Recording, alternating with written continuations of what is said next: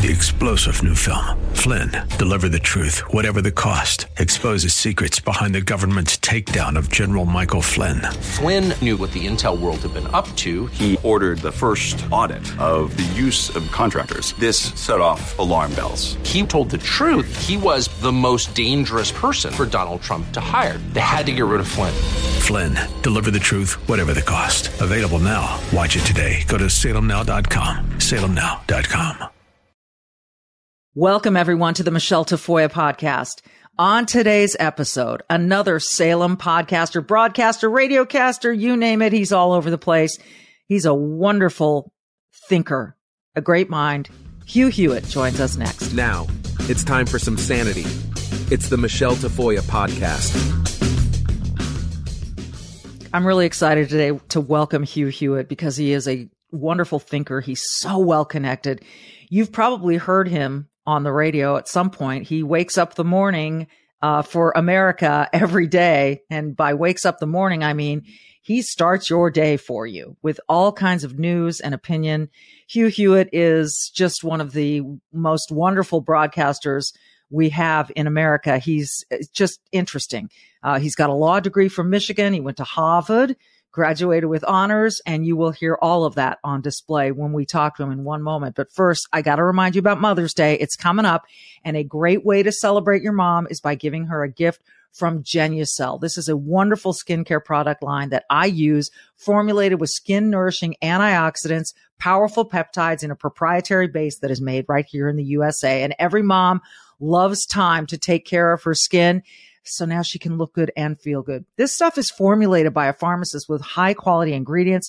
Products will noticeably smooth out fine lines and wrinkles, so you'll see them right away, and then it'll prevent others from starting. And my favorite is the deep firming serum. I use this stuff every day right after I cleanse my skin. It's got stem cell technology, and I swear I see an instant change in my skin. Right now, you can save over 70% off Genucel's most popular package. It features Genucel's Ultra Retinol that contains a powerful retinol alternative. It's safe on pregnancies, safe for breastfeeding, so moms can use this. You'll also receive Genucel's Dark Spot Corrector to reduce the appearance of dark marks and sunspots from those long summer days outside. Plus, you'll still get Genucel's classic under eye bags therapy for those annoying eye bags and puffiness. And with its immediate effects, see results in as little as 12 hours guaranteed, or your money back. What do you have to lose? Take care of your mom. Celebrate her by going to genucel.com/Michelle. That's GENUCEL.com/Michelle with one L, MICHELE. Save over 70% off their most popular package. Plus, every package includes a luxury gift box with 3 free springtime essentials. That's 3 free gifts plus concierge shipping, which is free as well for a limited time. Go to genucel.com/Michelle, GENUCEL.com/Michelle. Happy Mother's Day. Well, what a pleasure and an honor to have Hugh Hewitt with us today. Thank you for being here. There is so much I could talk to you about. And so I'm going to start with this overarching question, if it's okay with you. You betcha.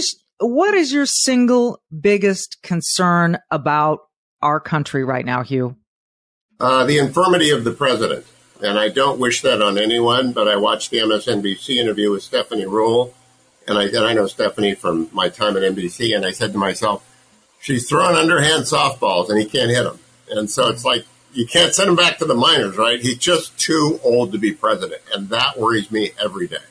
And that worries you more than because that's the root of all the other things that we're experiencing, like this crisis at the border? Yeah, I'm going to be on Special Report tonight, and we're going to talk about the border. I got the rundown on. And there's not much to be said other than that no one's driving the plane. It's sort of like the Airplane movie from the 80s when Bob sits down and takes over the controls. No one's driving the airplane at the White House, and I just do not think people quite understand how many decisions the President of the United States has to make every day that requires competency. Maybe I don't agree with the decisions, but just competency. Yeah. No, I think you're correct. I think we're all seeing it, and anyone who denies it is fooling themselves. But you don't think there's any... Let me focus in on Susan Rice and her departure from the White House. My belief was that she was the one driving the plane and that the president was just sort of the mouthpiece. She's gone. Why do you think she left? Well, I think Ron Klain actually was the driver for the first 2 years. And then when Ron Klain left, then it was Susan Rice. And Susan Rice didn't want that, because what Susan Rice is famous for is telling presidents what not to do. She told President Obama not to bomb Syria after they used chemical weapons. She's very good at politics, and she's very bad at policy. So she's not the chief of staff. It's now Jeff Zients, who I don't know from Adam. I've never sat down with Jeff like I knew Ron Klain. Like you and I have had a couple of conversations before. I have never, ever talked to Jeff Zients, so I don't know what his capacity is. But being the chief of staff in the White House is a very hard job. And the additional trouble of having an incapacitated, I don't want to say incapacitated, I mean infirm. And by that I mean, in our business, you simply go away at 75. That's what happens at 75. You just kind of go away unless you're Dennis Prager and you're built out of whatever they make in Wakanda. You're off the air. And so I got 8 years left, maybe 9 if I stretch it. But the voice gives in, you stop doing it. You're not on the air at 80. There is no 80-year-old broadcaster out there other than, I think Vin Scully maybe did it, but he was the greatest and best ever, right? Do you know any other 80-year-old broadcaster? I don't. Hi, everyone. If you've been injured in an accident that was not your fault, listen up. We have legal professionals standing by to answer your questions for free. Call now and find out if you have a case and how much it's potentially worth. Call 800-702-5400. I'm here with spokesman John Wolf. So, John, tell everyone listening who should call right now. Well, Maria, first off, thank you for having me here. It's always nice to answer the listeners' questions. Now, as far as who should call in, anyone who's been injured in an accident and think you deserve compensation, give us a call right now. 800-702-5400. You'll find out if you have a case and how much it's potentially worth. Thanks, John. You heard it, folks. Take advantage of this opportunity and call now. 800-702-5400. Advertisement sponsored by Legal Help Center. May not be available in all states. I do not. I don't know. I know that, I remember when John Madden stepped aside, he stepped aside because he said, it's time. It's time. And, hopefully you have people around you in this business or any other who will tell you it's time. They're not telling Biden this, I think, because some people feel that they can control him, but I'm not sure who is controlling him. And as you said, there's no one steering the plane. It does feel like we're in for a crash landing here.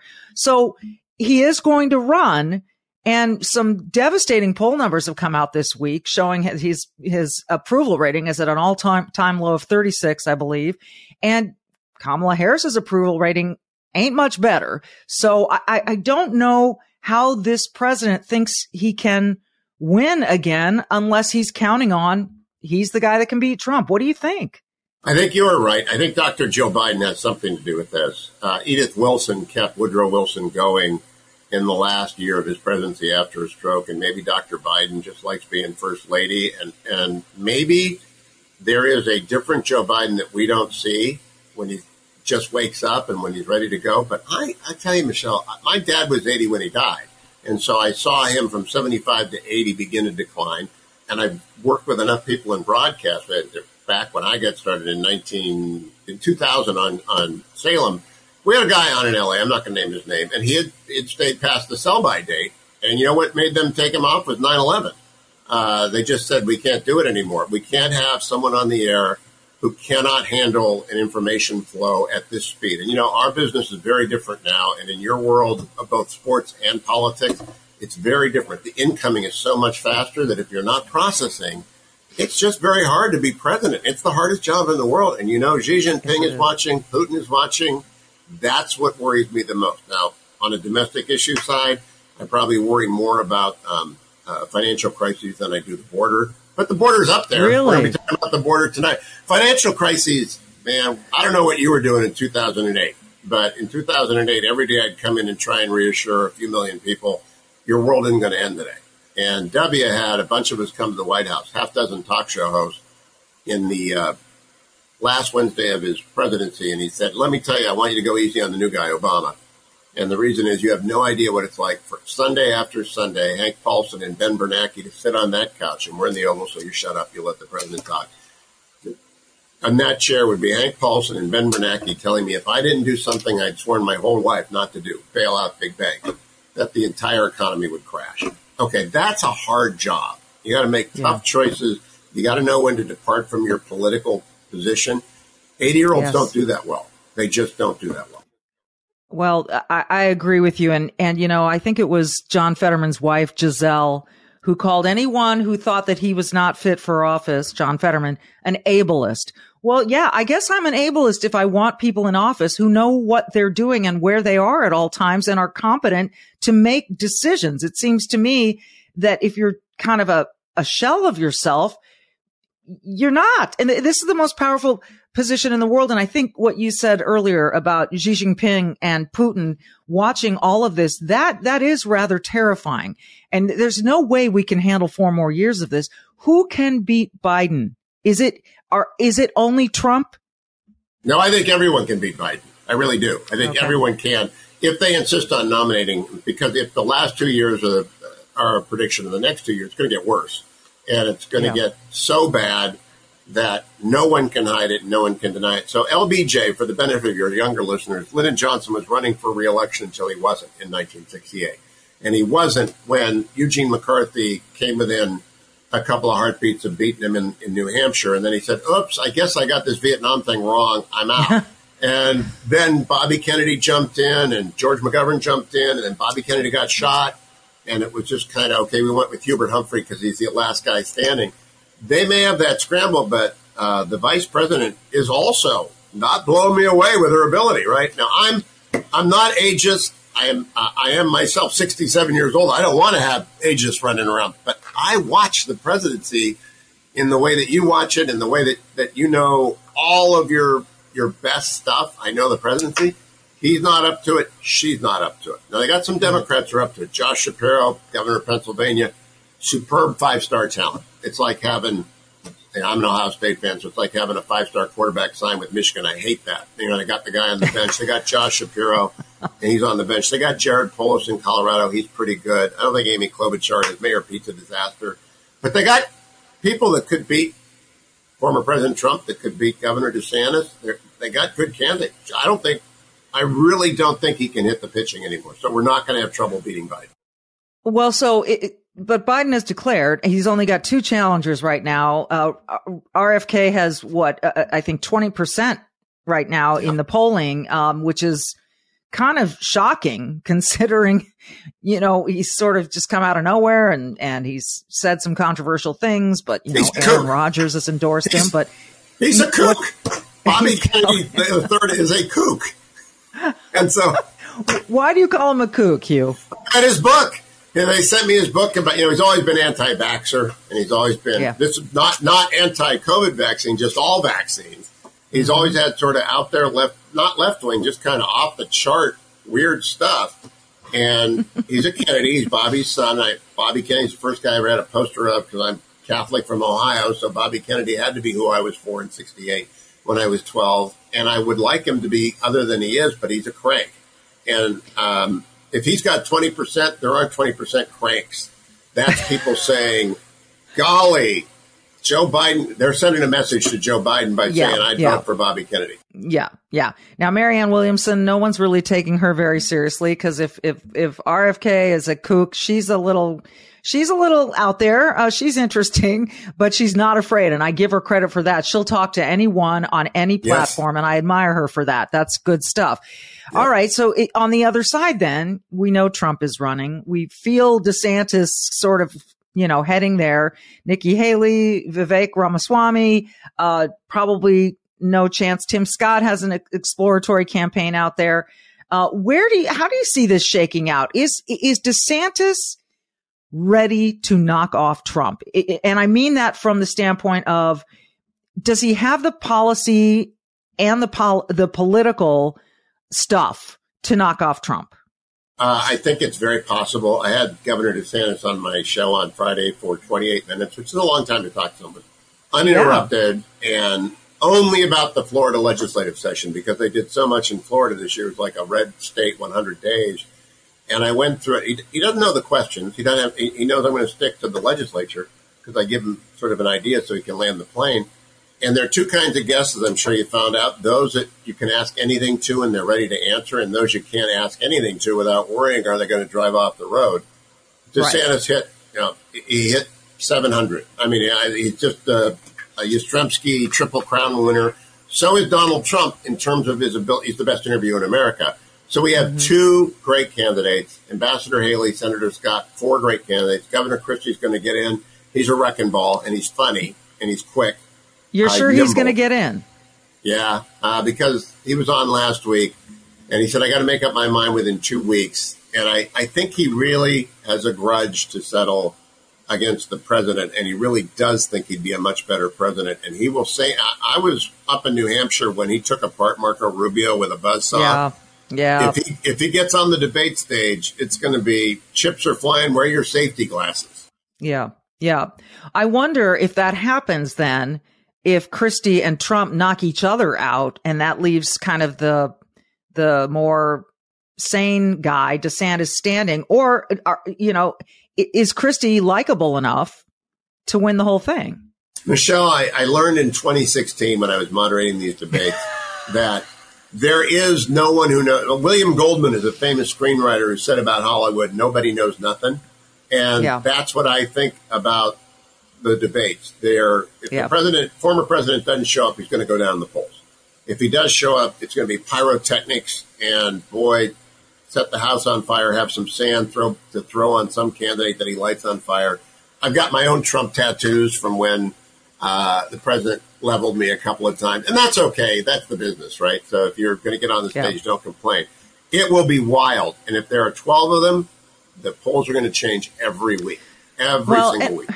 If there are 12 of them, doesn't that favor Trump? Because he'll just knock them off, and where their voters go, who knows? I mean, I'm curious as to why the Republican Party doesn't consolidate around a couple of people. Because there's a financial incentive for look, I think the ambassador and the senator are both running for vice president at the time that they run for president. Are you talking about Senator Scott? Yeah. You meant Senator Scott. Yeah, okay. Yeah, Senator Scott and Ambassador Haley, Governor Haley, I think they're both in there knowing full well that if you run for president, A, you're always better prepared the second time around, so they're always playing up. B, lightning could strike, Trump could drop out, he could be indicted, he could be jailed, he could be on trial. So hang around, you can come back in a game even if you're down by 20 points in the fourth quarter, and there's no downside to it. And people like Vivek are running like Pete Buttigieg for the cabinet. And it's worked for Vivek.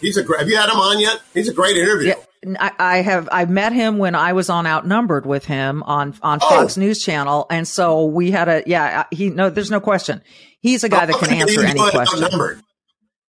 What's that? How often are you doing Outnumbered? I don't watch daytime TV, or I'd tune in for that. You'd be like, fun. Yeah. I was doing it a couple times a month until recently. So, things have, it's a blast to do. It's a lot of fun. Oh my gosh. That's the one I've never done. I'm afraid of that show. Goes on there and he hits, there are skill sets, and I think that's a fun show. I hope you keep doing that. Well, thank you. I appreciate that endorsement. Okay. So we've got banking, we've got the border, we've got a president who's infirm, we've got China. Did you hear this recent news about a Chinese company buying the Princeton Review and Tutor.com? Have you heard this? No, but it would not surprise me because they're buying farmland next to military bases. And by they, I mean the Chinese Communist Party and its front groups. Well, and any China company, I believe, is ultimately controlled by the Chinese Communist Party, right?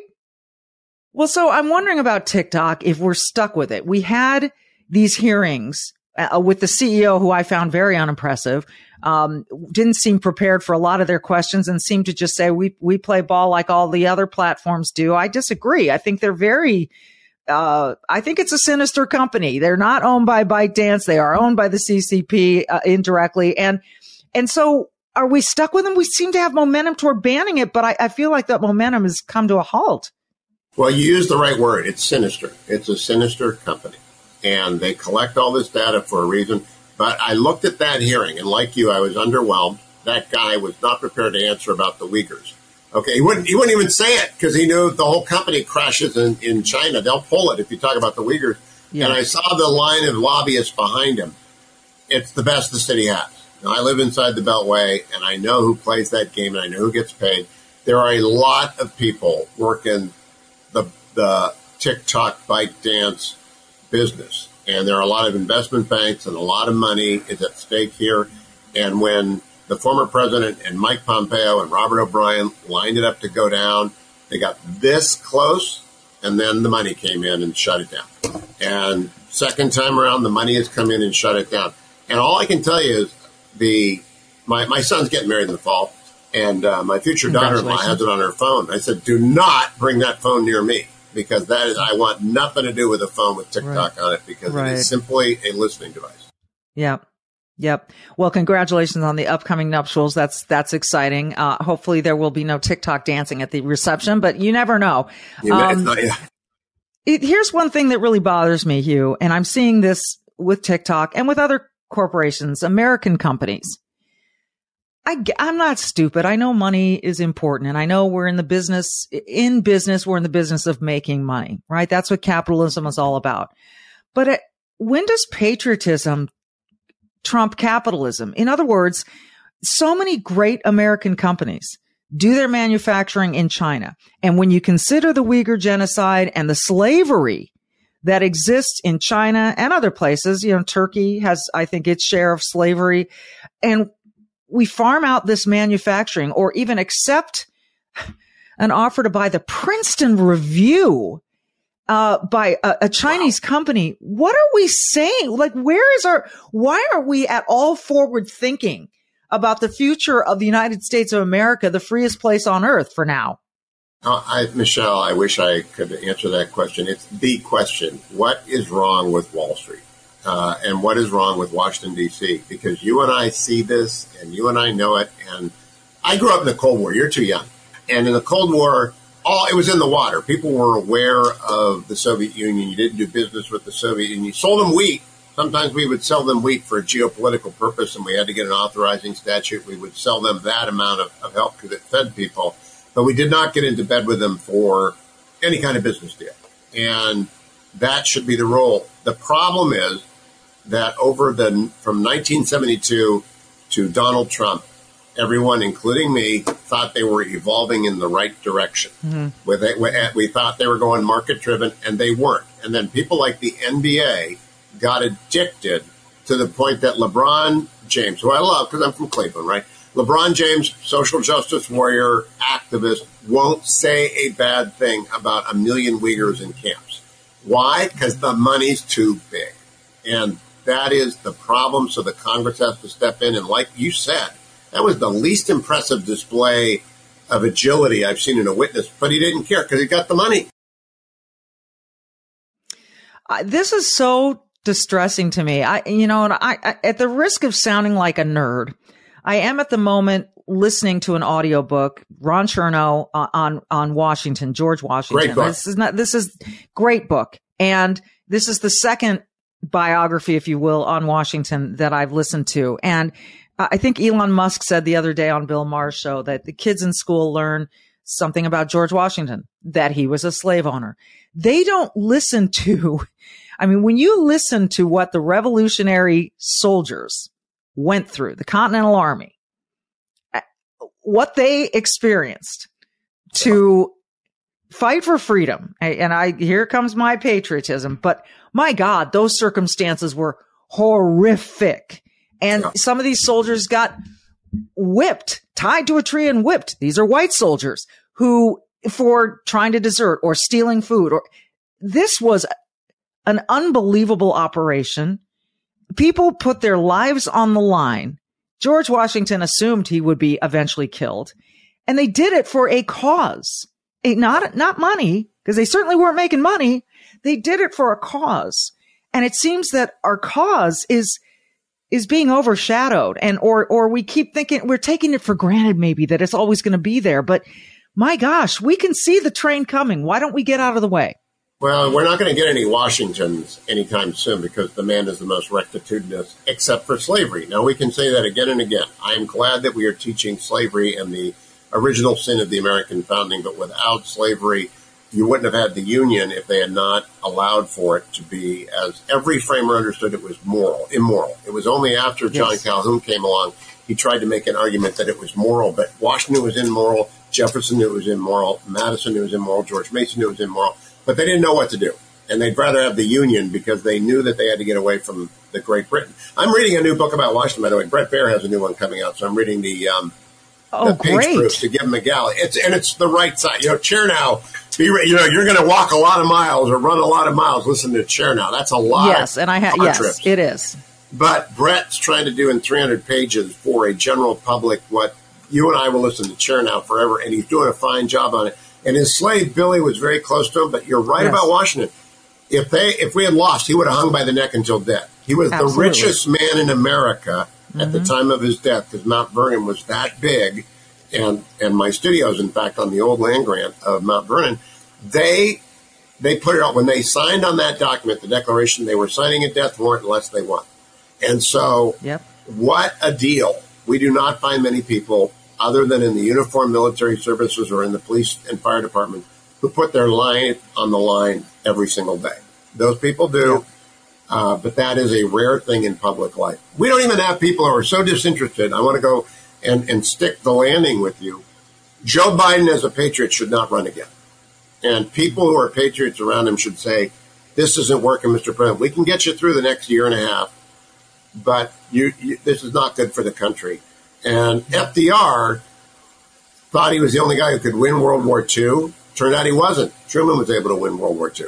So no one is irreplaceable, but people can certainly put us in peril. And I think, I don't think Washington walked away.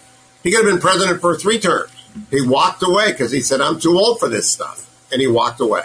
Good for him. He also wanted to assure everyone there weren't going to be, kings in this new place, that we were going to transfer power. And so that's another reason he walked away. And he wanted to finally enjoy some of the fruits of his labor at home. It's so interesting, Hugh, in this book. You're right. It's a lot of car rides and a lot of walking that I've done getting through this book, but it's so well written. It's so well written that I'm hanging on every word. And his evolution on slavery, you see it, you go through it with him, and it's amazing. And original sin. And people who say, we're not teaching it. Well, you and I seem to know an awful lot about it. We all sat as a country and watched Roots together. Remember that?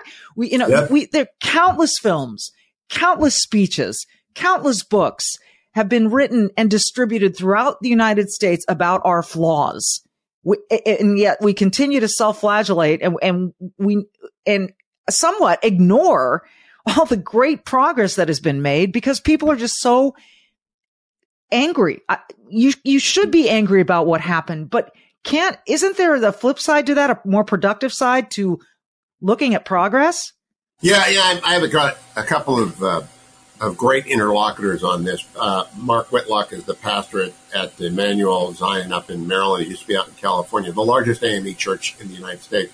And Mark is a man of the left, and he's a black man, and we talk to each other very candidly about race. And I don't understand his life, and he doesn't understand my life, but we know the same history. And I believe we're overdoing the emphasis on flaws, as you point out, so that this is the best place. There's a reason there are 4 million people crossing the border, not to come to a bad country. They're crossing the border because it's the only place in the world where opportunity is open to anyone, regardless of what your station in life is. The Hewitts got here in 1868. We're doing pretty well after 150 years, but the first one was a coal miner. And I don't know when the Tafoyas showed up, but whenever the first generation gets here, it's rough. It's really hard. Yeah. But they all want to come. They all want to come. If we opened up the border, we would not have 4 million. We'd have 40 million because people want to come. They're now putting everything. And I'll tell you a quick story. My daughter, military wife, and one of her friends on Christmas Eve said, my nephew has entered the country. My husband's nephew has entered the country without permission. He has an asylum hearing. In the meantime, we need some clothes, and he's 19 years old. And the community rallies around. He wants to work. He's gone to work. But you know what? Every 19-year-old in the world would come here. Every hardworking 19-year-old in the world would come here. And a lot of bad apples, too. But I don't blame them for trying. It's up to the president to stop it because we can't absorb this many people this quickly. Well, I can tell you that Tafoyas got here around the turn of the century, right before the Depression. Both my parents are Depression-era kids, grew up incredibly, incredibly poor and destitute. But my dad would always tell me, my dad who was Spanish and whose family came through South America like so many did, from Spain through Peru, etc., told me always, this is the greatest country on earth. You won the lottery when you were born here. And I always thanked him for that because, you know, his family made it here. My mom survived. How did you get into Berkeley? How did you figure that out? First generation kids don't even know that there's a Berkeley. It's the greatest public institution in the country. Look, both my parents went to Berkeley. So there you go. Okay, there you go. Yeah. They're Bears. And then you go pick up your MBA from Trojan Land. I know. I hope you don't root for the Trojans. I don't cheer for anyone anymore. I cheer for my kids. That's who I cheer for. It's gotten education is a whole nother topic, Hugh, that we'll have to tackle another time. But it's Looneyville out there.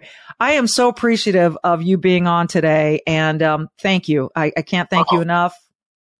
My pleasure, Michelle. Anytime, call me back. You're doing a great job. I hope people find this and tell their friends about it because we don't have enough center-right, sane voices of professionals, people who actually know what they're doing, like you. So press on. Thank you very much, people. Subscribe, like Hugh just recommended. And don't forget, always be brave and do good. Thanks, everyone, for listening to the Michelle Tafoya podcast. We'll see you next time.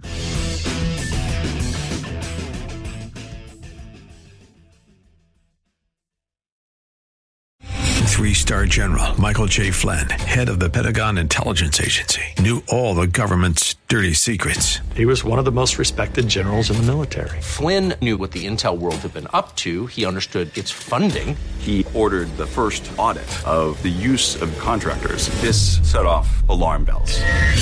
The explosive new documentary, Flynn, Deliver the Truth, Whatever the Cost, uncovers the facts behind this scandal. Flynn told the truth. He was the most dangerous person for Donald Trump to hire. I find out the worst enemy that I'm going to face in my life is right here in America. They took my assessment and they wanted me to change it. And I was like, I'm not changing it. They had to get rid of Flynn. With in-depth interviews, archival footage, and never-before-seen personal records of the man behind the headlines. I just felt like I was drowning. Flynn, Deliver the Truth, Whatever the Cost. Available now. Watch it today. Go to salemnow.com. salemnow.com.